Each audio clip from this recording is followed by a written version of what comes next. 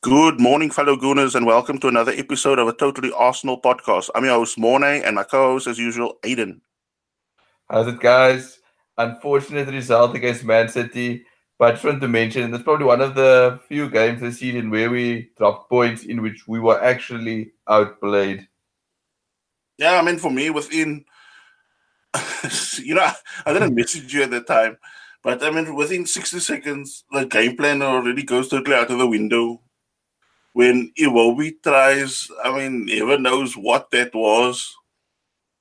Because, I mean, he tried to, I don't know, I think you should have just, belted the ball, because I think the from the get go, you could see City's game was press. And I mean, the minute they started pressing us high, we tried to almost like dribble ourselves out of that predicament, and then instead of just booting it forward, getting them on the back foot again, he tries to, I think, dribble between two people, and I think one of them just dispossess him, and then I believe it was Laporte Yeah, who plays the ball, and eating it across. Mustafi, the defender of the year so far for us, Love the plays everybody sarcasm. plays everybody onside, and I mean it allows Aguero to just step in, simple chance, 1-0 up under a minute. Easiest goal probably you'll ever score, or easiest goal you'll ever score this season. But I mean, to throw away, a game that you could have made compact and tight so early on Mm. with the individual area, which kind of sums up the story of the season. I Eden, mean, sorry, I'm to interrupt you, but I just want to tell you, look, I was kind of upbeat for the game because, you want to see them, take on, one of the top yeah, four teams. And I mean, it's like within that, like 160 seconds, the wind was like knocked out of my sails because then I was like, I had no, when you're not thinking, okay, we can come back from this, we can do this or whatever. But I don't know, I just took me that morale and that amped up feeling it I was feeling, that took it all away. yeah, it was within 60 seconds. I mean, that Arsenal conceded. I mean, there's the story of our season, like I mentioned. It's like Emre sets out the game plan. And sometimes I feel sorry for him because I know a lot of fans, and know sometimes I even, been on his case. But he sets up for a set Mm. plan, but he can't plan for Iwobi trying to dribble out Yeah. so close to his own box, getting dispossessed across, and then everything goes out the window, like you mentioned. And after that goal, for like the first probably 10 minutes, City Mm. were like coming at us all the time. Yeah. Every time we looked, they were at our goal, peppering Leno or close to another tap in. And then we were also So, lucky not to concede a penalty when Mustafi oh pulled yes, yes, I Aguero. was shocked at that. I was shocked. I'm like, why would you do that? I mean, he gives away so many penalties and unnecessary times, and also away from home as well. You don't need to give the home team an even better advantage. Mm. And I mean, like the 11th minute, we managed to, finally get some sort of attack together. Torreira whips in a decent corner.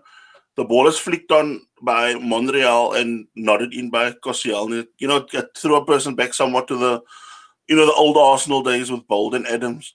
The flick on at the near post and then Yes, banged in with a header by Adams. But, that was also, the enjoyment was also, short lived because soon after that, we were again, all over. The City were all over us again. And it's like we could not hold the ball up front.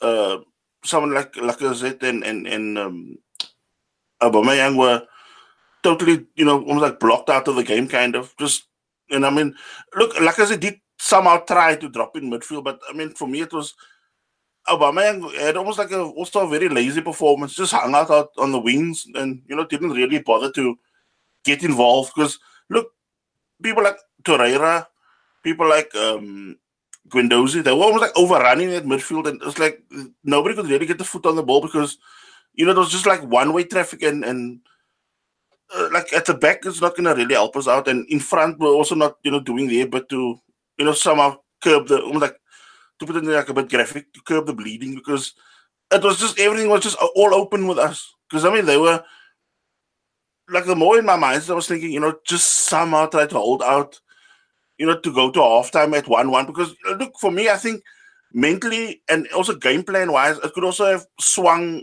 almost like given us more of a morale booster second half but I mean it was like just one way traffic and then I mean we were hit over and over with these waves of Man City attacks. And I mean, it seemed a matter of time till we considered that we did in like on 44 minutes.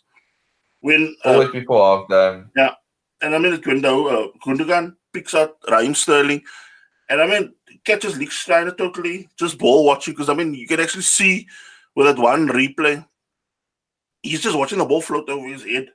And Sterling, stabs the ball across goal. Monreal and Kolasinac also, at fault because, unaware of what's happening around them, because the two of them are just watching the ball coming across the 6-yard box.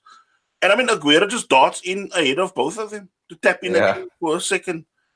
And I'm thinking to myself, why are we always doing this? Because it's almost like, besides the lack of discipline, and we said already a week before in the podcast, discipline, and that is going to be needed.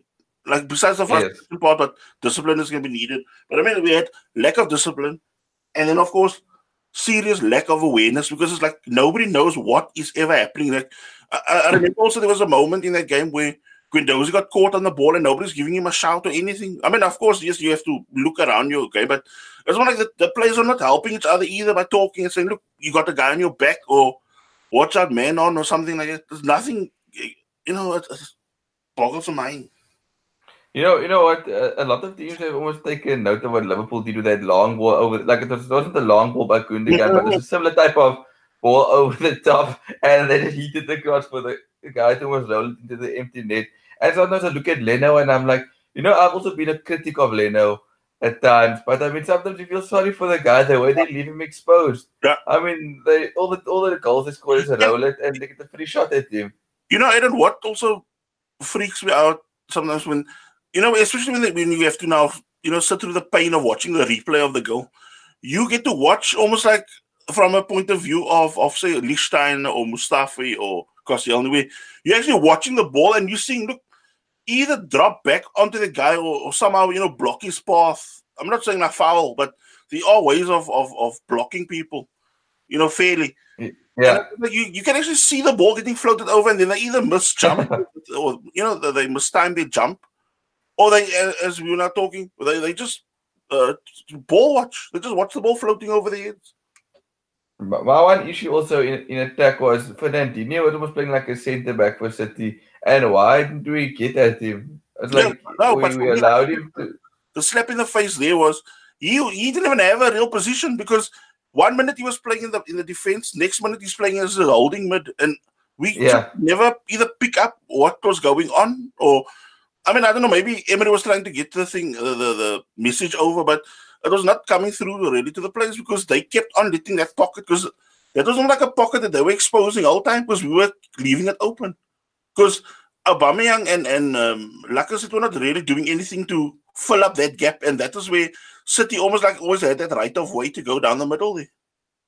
And that's my problem with Aubameyang at the moment. And I know I keep week in, week out, people probably sick of hearing me harp on Aubameyang, but he needs to start getting involved. I know maybe, he likes to be on the peripherals on the game, trying to run in behind, but sometimes the game doesn't allow that, and he has to kind of, try to work his way or adapt to the game we're playing, because he is the kind of guy who can take the game by the scruff of the neck. I mean, if he gets himself involved, he can run at the defender, he can play a pass, he can stretch a team. Like Henry used to do. But I mean, it's like he's not getting involved at all. Besides like the minor tap-ins that he's getting, darting late in the box. His overall game needs to improve, I feel. I mean, I think his best performances for us is when he's playing at home in that striking role, because look, we, the advantage is always going to be on our, on our plate. So you like Chelsea game, look, he was winning balls, tracking back, stuff like that. But it's not like away performances. That is when he gets totally. I mean, I was just going through the other games as well. He looks like the game just drifts away from him, almost like the sort of criticism we give or Ozil gets in games. It's not like that is what happens to him in away games, because you see Lacazette working his socks off to, somehow either get involved or to help the team. But it's almost like then he will just find, personally drift himself out on the wing, and he'll just hang there and not, do anything. He'll shrug the shoulders, whatever, getting caught offside, because of course he's not watching his line. But other than that, he does nothing really in away games. I mean, of course, I'm talking of that. The latter part now, but I mean, in the beginning of the season when we had that 22-game unbeaten run, he was Yeah. grafting and getting stuck in. But it seems now after that, or I don't know, maybe teams figured him out, or as you said, maybe they also figured us out as a team now. So they know, look, if you starve him off ball, it's like a away game. He's not going to do much. So it's like I said, Hetkin gets hauled off always, like working his socks off. He gets pulled off, and I sometimes feel sorry for the guy because Aubameyang, I think from time to time, also needs to be taken off. But it's like a catch-22 because Aubameyang's the type of player as well who can also just spark a game into life out Yeah. of nowhere. Yeah. But it hasn't been happening yet, and like it's frustrating because we all know what he can do if he can pitch up week in, week out. He can set many games alight and he can get Arsenal many wins actually, but I don't know what's happening. And I mean, second half, it felt more like, we really didn't have any sort of cutting edge to the game. So it was like we went through the motions. And of course, look, that was almost like another invitation for City just to keep on, knocking at that door. Because, I mean, they were, peppering Leno throughout that second half. And I mean, on 61 minutes, they went 3-1 up. Lichtsteiner again bamboozled by Sterling. Leno get somehow a hand to it. But of course, it just allows the ball to bounce into Aguero's path. And I mean, he ends up just bundling the ball out. Yeah, scoring a hat trick with almost all the goals in the 6-yard box. So that's quite. It's shocking. It's quite shocking for a team to allow. I mean, Sergio Aguero, probably one of the best or top 5 strikers in the world football, and we allowed him 3 charges in the 6-yard box. And it's not like they're not. They almost like they did all their grafting and carving us up on the flanks just through that Lichtsteiner side. Because I mean, Lichtsteiner and Iwobi were really, really poor. Yeah, I mean, there was one stage where for me what stood out was like Raheem Sterling when he tackled Lichtsteiner actually for the ball in the second half. Like he just slid tackle Lichtsteiner. I'm like, my word, you're supposed to, you were a world you've experienced right back. It's played almost, around the world. And I mean, Raheem Sterling slide tackling because not even aware he's coming in for the ball. I mean, I don't know, for me, it was like, for him to join Arsenal, it seemed almost like, the more you now see him and the more he gets, you see that his, weaknesses to his game being exposed. I mean, you didn't see it much in the beginning because, it was almost like we were almost like a train moving forward. But now it's like, you get to see, the flaws to his game. And I think he's almost like at the stage now where he should rather be, playing in a MLS or, a league where you got more type of leeway, to go through the motions with stuff. But it's more like now it's you have to make split decisions, but it must also be how can I say? Almost like you must make key decisions within seconds. You don't have time to sort of dawdle in that on the ball because by that time you already got 1 or 2 players on you, and I think that is where maybe it's also that from that Serie A days where he thinks, okay, I can get the ball to run onto me and I can shift it past. But I mean, people are by the time that ball is coming towards him, where he's like standing and waiting, he's not going to attack the ball. Then he's already getting pressed by 1 or 2 players, and I mean he already gets exposed because once he gets somehow bundled off because for somebody that's so tall and that he gets bundled off the ball also very easily. Yes, no, he definitely does. One thing I must mention, it was quite a good thing to hear. The commentator also mentioned it is that Arsenal, to an extent in the second half, was handling City's pressing game relatively good because they are comfortable on the ball. So when City were pressing like that, Arsenal could move the ball around still and not really be under pressure. So that kind of nullified the pressing game to an extent. But the problem was that Arsenal had no cutting edge with what they were doing with the ball. It was like they were happy to just stay in their own half and play with the ball instead of, being adventurous and trying to attack City. I mean, I just want to differ with the opinion again. For me, it was almost like we were almost like at times chasing shadows also because even though we made that flurry of substitutions when Suarez came on and Ramsey came on for Iwobi and was it Kolasinac respectively, you never saw really a sort of playing with intent by us because I'm like City were just toying with us because at times they were knocking the ball around. I mean, of course, not the City crowd were not going to the Ole mode yet. But, I mean, they were knocking the ball, and I mean, we were at points either just chasing shadows or, just allowing them to then run past us because we had almost like kind of, inverted commas, enough of, chasing the ball the whole time. Because possession game was always going to be in City's court. So if we had nothing really with a pressing game, because look, we were trying to press for most of the first half, and I think that legs were probably now, with a team like City, physically also seemingly superior to us. So, I mean, that it was almost like all the sting was taken out by us already. I think Ramsey should have started though. Like maybe it will be in hindsight. It's obviously easier to say because of we making a mistake. But Ramsey for me is a grafter, and I don't see why he's not starting in games. I think he would have added some tenacity to the team, tried to drive the team forward. So I think we missed out on Ramsey. Obviously, poor Denis Suarez as well. Thrown into a deep end at 3-1. I mean, he obviously didn't give much of a performance, but you can't blame him. He debuted at the Etihad 3-1 down. Can't expect miracles from the guy. And I mean, it's more like for me, the last 15 minutes, watching the game, as bitter as it was not to watch, but I mean, you could actually see the gulf between the two clubs. As much as, we love Arsenal, but I mean, sometimes you also have to face the facts. And I mean, watching the way City play and the way they play is take command of a game. Like, they've got somebody taking command. Like, Otamendi, I find a very reckless defender. But, I mean, he's somebody that, plays with his heart on his sleeve. And, I mean, he commands the defense if a company is not there. And, I mean, look, Laporte to play as a alternate left back. And then you have in midfield, you've got, Gundogan, shoring up everything with somebody like Fernandinho beside him at times. So, I mean, of course, that's already a wall you seldomly going to, breach.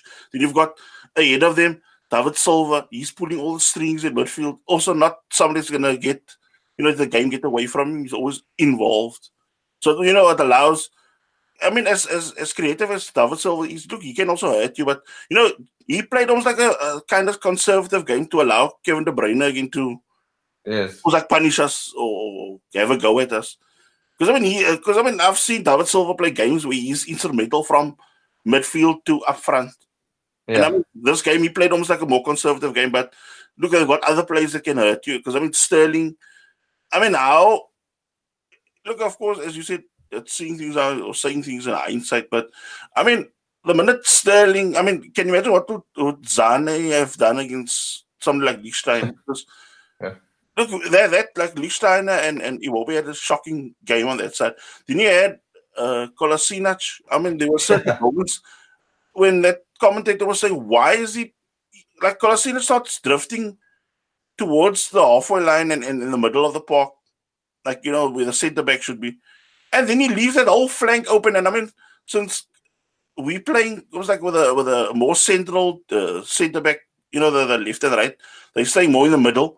So, I mean, it ends up leaving like a tram line left and a tram line right because Iwobi and Lichtsteiner are not doing their job. And, I mean, Kolasinac on the other flank is pushing either so high up or he's pushing into midfield, like central midfield. And I'm thinking, are you not watching what's happening down the line? And did you not learn your lesson against Man United? It's sad. It's really sad to see like the team that's title challenges. And then us as well, who we want to be up there. There is a lot of reinvestment that needs to be done before Arsenal can get there. And thank goodness we're playing Huddersfield now after Man City. It's a team that we actually need to now press home the advantage and make sure we can get our goal difference slightly up because this top 4 race could end up going to goal difference. Because I mean, at the moment. Look with it, just when I thought our game against, at Cardiff and then with Chelsea losing that game against Bournemouth 4-0, and I still told you, look, we're not banged up or got, up there to fourth without doing much. And then Chelsea follow that defeat up with a 5-0 win, which means they again go ahead with a crazy goal difference. So as you said, it's going to be a straight shootout. Based on probably goals as well, besides another points factor. There's going to be lots of, like, I think, kingmakers as well for this top four. I think going to the Molineux. I know us and Manchester United have to go to the Molineux, and that's going to be a place. If you can walk away with points there, it will definitely be a bonus, especially the 3 points. And I think also in Liverpool at Old Trafford is also going to be a big game, and City at Old Trafford. I think we're going to have to hope that, points get dropped there. And obviously now Sunday with Man City playing Chelsea, we're going to have to, all wear sky blue T-shirts to show support for them. So we play Huddersfield, as you said. I just want to read a few stats regarding the game. The Terriers, no wins in 11 games. But, deep down, the pit of my stomach, I'm again thinking, this sort of stats is sort of like made for a game when a team has to play Arsenal. Because if you think of that Southampton game also, they sacked them in poor form. We come up against them, and all of a sudden Southampton look like a Barcelona or Real Madrid team when they were playing against us. So, I mean, that is my only kind of, worry. But, I mean, I know, of course, the bookies are already giving us, real good odds for that game, since we're playing now the bottom club. But, for some reason, these bottom clubs always turn on the style when they play us. And, I mean, I don't know if we also go with our mindset way too casual into the sort of games. Another thing I just want to mention, Arsenal only team yet to keep a away clean sheet for this season. And the last away points of Arsenal, 26th of December 2018 versus Brighton. That's quite scary. Eh? We're like, what? It's 5 or 6 games without a win on the road. Eh? The last win was against Bournemouth in November. Yeah. So it needs to pick up. If Arsenal, I know that may sound a bit far-fetched and still far, but if we don't pick up 3 points today, I think that top 4 could be, slipping out of our reach then, because you can't be losing to Huddersfield or drawing to Huddersfield.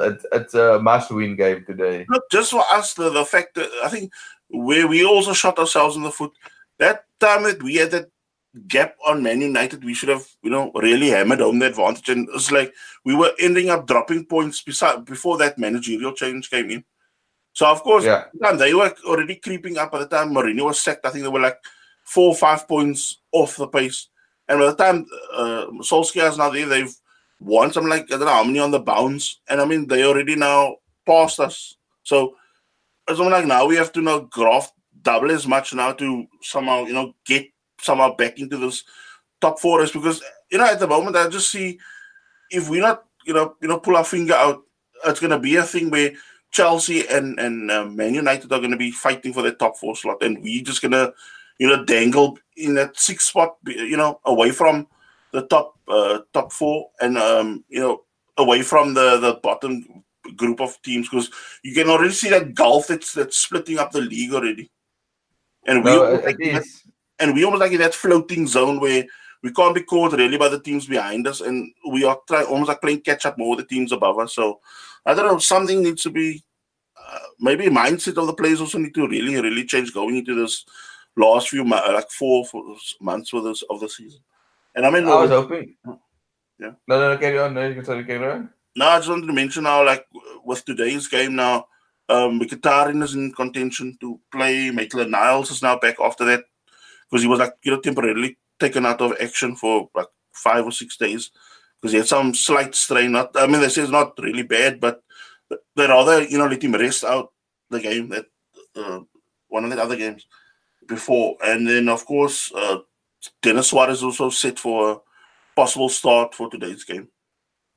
Yeah, it should be a good place to go and start your first Premier League game. So hopefully he can take it into his stride and give a performance that Arsenal fans are dying out from a player at the moment, because there hasn't been besides our defensive players like the Torreiras, Guendouzi, there hasn't been a real spark in our attack yet. And so maybe this guy can spark the attack and give us some sort of excitement again. Yeah. So okay, we put a wrap on that. Now we're going to switch to just general news, talking points. Do you have anything to discuss?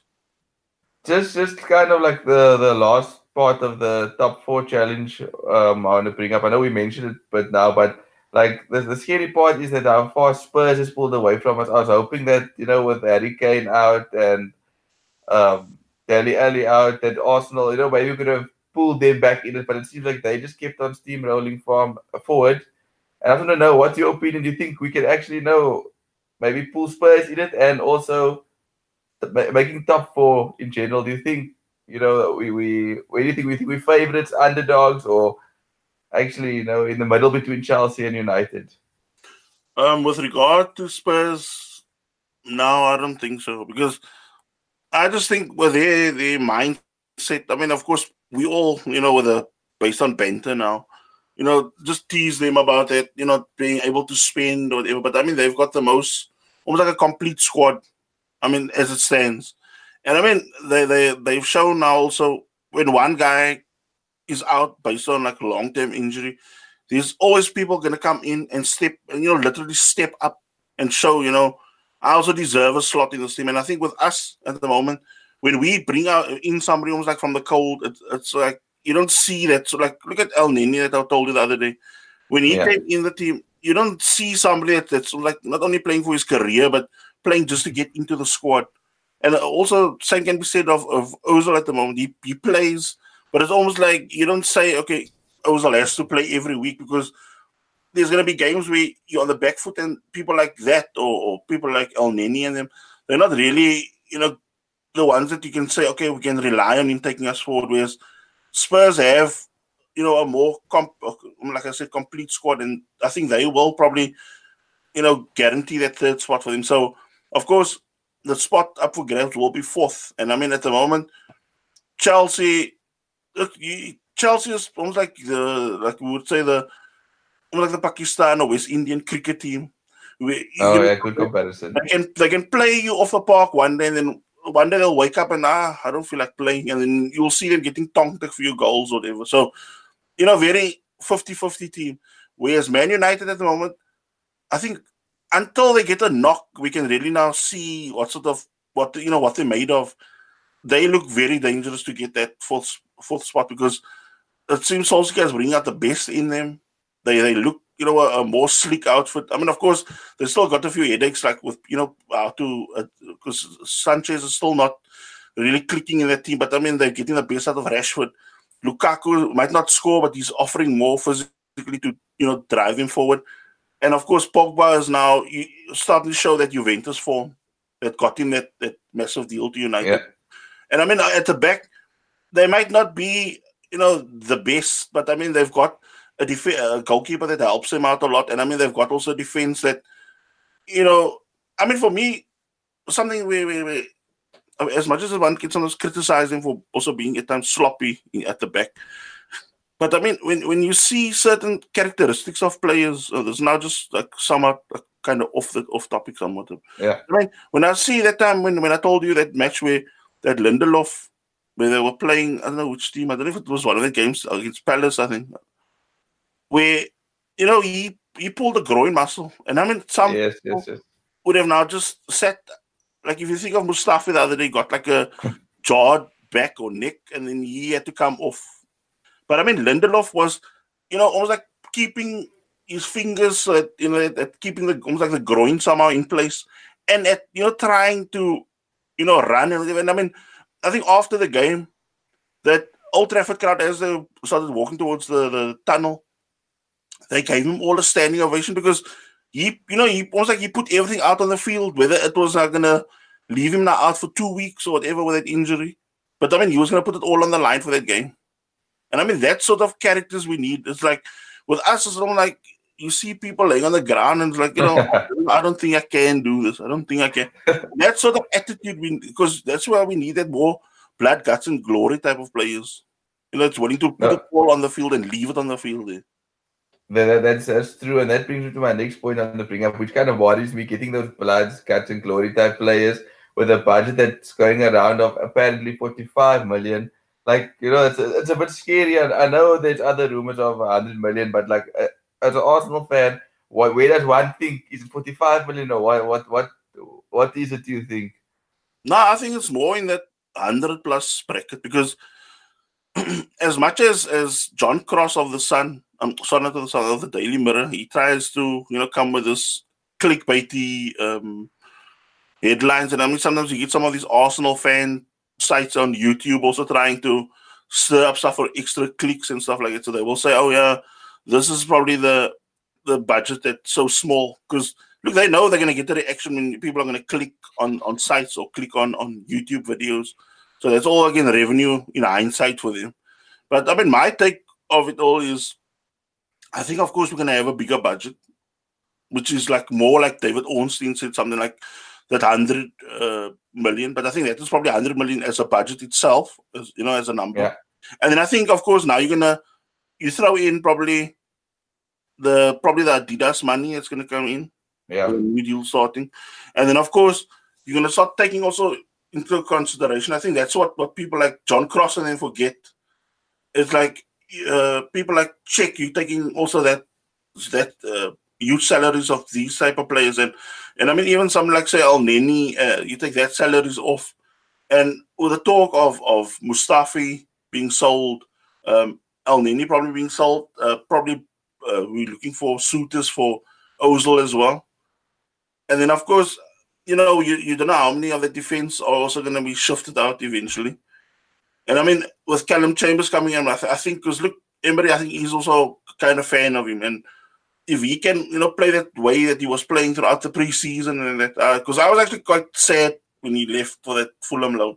But other than that, Holding then would come back. You got, say, Mavropanos, and then say you take Chambers. So you got like three, youngish, like with real potential to build from there. And then you, of course, now you maybe bring in, as a talk was floating around of us looking for 3 defenders for the summer. And I mean, if you take now 3, say, experienced, young but experienced guys, like in that 25 to 27 age bracket, you take players like that and you integrate them with that 3 that we have. And I mean, plus say Koscielny, if he still stays on, I'm not 100% sure how that's going to work out. But I mean, if you take that bunch and you can work with and almost like build a more Emery-like defense, then I mean, who knows? Because I mean, also like somebody like Lichtstein, I honestly don't think we're going to take up that option for the second year, because I know it's almost like a 1-year deal, but it can roll into a second. Because that is, I think, one part of the stipulation. I think that we'll probably say, no, it's all right. You can go on to another league or whatever. And then I think left back, we'll also probably have to bring in somebody, because, I mean, for me, I would actually rather use somebody like Kolasinac that can play almost like in a midfield to attacking role, but I wouldn't use him as a left back, because I just don't see that sort of, awareness that's needed for that sort of role, because I don't see, like, I mean, Monreal, class left back. And I think, we also need a classy left back as well, like a younger version of a Monreal. Because I think that could then bode well if you have, a more like a balanced left-sided defense. And then, of course, you have maybe a younger right back come in to also double up with Bellin, as we were now discussing the last few podcasts. And then, of course, I don't know if there's still a place for Xhaka really in the team. Because, I mean, when I see Torreira, Guendouzi, their sort of development, and I mean, sometimes when you think of the sort of form or performances you get from Xhaka, where, you plays a blinder one game, and then he ends up gifting the opposition, silly passes, whatever, that sometimes leads to goals or puts us under unnecessary pressure. So, I don't know, maybe you get a more confident ball player. So, I mean, I know Emery is a big fan of Rabiot, and I mean, because I think, look, they worked well together at PSG, and I mean, I think that is actually the type of target man that Emery would actually want to be in our midfield. I mean, that's just my opinion, of course. Yeah, a guy like Rabiot actually would be a good player, because he can be an alternative for both Torreira and Guendouzi in the midfield. Maybe Torreira and Rabiot could be, potential starters, with Guendouzi deputizing for the two of them, because I just fear that if Torreira picks up an injury, there's no real, Guendouzi could do the job there, but there's no real then fighter, or, that kind of fighter in the midfield. So that's is a bit of a worry for me if Torreira picks up. And I'll like, just thinking now on like a bigger scale based on the squad now, I also think with the likes of Emil Smith Rowe, like say for next season, and Reese Nelson, names like that. I think that it will also probably be big seasons for them also, where they can get probably a full preseason under the belt. And, depending on what Arsenal, because I mean, if say someone like Reese Nelson can, click immediately and show that sort of uh, almost like a more mature side to his game, we can almost like single handedly dominate the game. Then I think it's almost like instead of needing, say, two wingers, we can maybe bring in one winger because then you're going to have that big, quite a few alternates in there because you also don't know if Mkhitaryan's long-term plans or in Emery's plans. If Mkhitaryan is like that, or would we willing to will we listen to offers for Mkhitaryan and maybe bringing in like say a second winger? Then we probably will need extra wingers in the squad. It's disappointing to see, like, Mkhitaryan and even sometimes, Aubameyang, as good as he is at the club, but like, if they could bring in those Dortmund performances, I mean, they did set the Bundesliga alight, the two of them, had a good combination, especially I think when Götze left and Lewandowski left as well. The two of them, carried Dortmund for a bit. So if they could actually give that performances, we would, I think, would be doing much better than we currently are.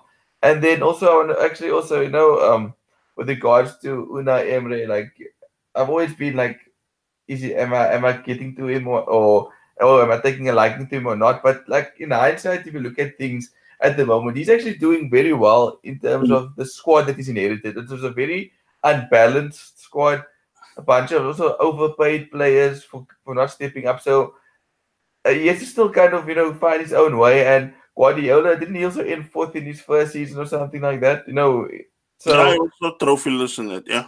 Okay. So we must just be patient. And I know I'm saying be patient, but sometimes I'm a bit impatient. But if you look at the bigger picture, it's not really his squad yet. It took Guardiola, a season to clear out of what he wants. He had to even bring in Claudio Bravo to be like a reserve keeper, almost number one till they got Edison. So it's not all doom and gloom at the moment. I think if we can get the top four spot, that 100 million plus signings could be pushed to 150 million. So yeah. It's all you just stay positive in a time of a lot of negativity around the club. I mean, of course, like if it comes to defeats or heavy defeats and stuff, I mean, it does hit hard, and I mean, it does hurt. I mean, look, we love the club, but I mean, yeah. As many times I've seen people go off the off the rail somewhat with when they comment straight after a game. Now, of course, that emotions are still boiling if things have not gone our way. Then they make like these sort of stupid remarks. Sorry to say, but it's like sometimes it's stupid because I mean, two of the most stupid ones I've seen was after that could be after the City game even or the United game. At the Emirates in the Cup, where they were saying like maybe Emery is not cut out for this type of job, and I'm thinking we just had a manager in place for what was it like 22 years, and you want to now after like half a year just say okay half a year. No, you're not the right manager for Arsenal. How can you make that sort of judgment now already? And I mean, probably the dumbest one I've seen was somebody actually saying Denis Suarez should not. Should rather go back. And I mean, this is after, what was it, 25, 20 minutes? Jesus, talk about knee-jerk reaction. I know I'm bad sometimes after a game. I'll message you or something like that. And then after it's, we'll have a chat after things blow over. And then you look at things. That's what I told you. And I mean, I can pass this message on to our listeners as well. If you witness, I mean, if you see a real bad Arsenal result and whatever, go for a walk, switch your mind off, or switch sporting codes or something like that. Like watch something different that was like sporting kind on TV, or like I said, spend time either with your family or whatever. But just get yourself somewhat switched off from the game. Don't listen like to these, there's the fan TV sites and reading whatever things you read now on Twitter and stuff. Just try to switch yourself off for like maybe an hour or two. Because I guarantee you will feel way, way better. You actually feel more relaxed, more like open-minded, and you can think, oh yeah, bad day at the office. We should work harder, blah, blah, blah. And you actually see you feel better because I used to do that. I mean, I can put my hand up like a few years back. I used to be somebody after a game, you busy, oh, you texting and whatever, your annoyance or whatever. Now it's like when I watch an Arsenal match, my phone or whatever gets put aside. I stay totally away from social media. I maybe like at times me and you might send a message at halftime to discuss tactics and whatever we see. But other than that, we're not going to have rants and Yeah. ifs and blinders type of things and whatever. So I mean, you actually feel. I can guarantee you, like all our listeners, or whatever. Just I tell you now, if it's like especially like say a bad result, just try to switch yourself off. You'll see, you'll feel way better, guaranteed. No, that's true. I used to, used to spoil my whole weekend with bad results, and I used to be miserable and stuff like that. But like you said, just switch yourself off for a few hours, and Yeah, then you feel better. Like, oh, you know what? you think rationally as well after that, because I Yeah. mean, when after a loss, I mean, it's like look, most of us are like hardcore gooners, all of us now, listeners and whatever, and us. But I tell you, after that, I mean, it hurts hard. Like like it was like it's like a stab or kick to the gut. But after that, I tell you, after that period where you now like vented your anger somewhat or ease through it somehow, that's when you actually see you feel more clear-headed and whatever. With then you can actually start analyzing games in a way clearer way. Because I can tell you now, I guarantee you, say Aiden and myself had to do a podcast after the 5-1 Liverpool. I don't think it would have been a nice one. Well, off topic now with regards to the finding that I know we never mentioned in our podcast like that I think they found the body afterwards of Emiliano Sala. It was very a sad thing, but I know I'm glad it's actually now closure and the family can be at peace now with everything that's happened. And it was nice to see the whole footballing community come back as well. So our thoughts and is all with Salah's family. Yeah, and I mean also, like I see many people like I know that Salah thing. The Salah issue was also a very sad loss, but I mean, my thoughts also go out to the pilot because I think they're trying to that pilot's family is also trying to now raise funds so that they can have now another search party. So I mean, I actually hope not only football fans but even say players can also maybe help and chip in with because I think they started some GoFundMe page as well where they can where people can contribute money. So because these search parties that especially the underwater search parties they are not cheap. So fingers crossed that can also happen so that family can also be put at peace and also get closure on their lives. That's also why we love the beautiful game as well, not because of just sport, but trying to get together as one big footballing community, and trying to help like in different facets in life. And this is definitely one way, if they can recover. I didn't know about that they were also looking for the pilot's body, but if they can find that as well to put everything at ease then. True. We'll put an end to the podcast now. I hope you guys have a great weekend. Let's keep the fingers crossed, toes even, for a solid win today against Huddersfield. We need the 3 points. Let's do this, Gunners. Let's go. Enjoy the weekend. Bye. Bye, guys.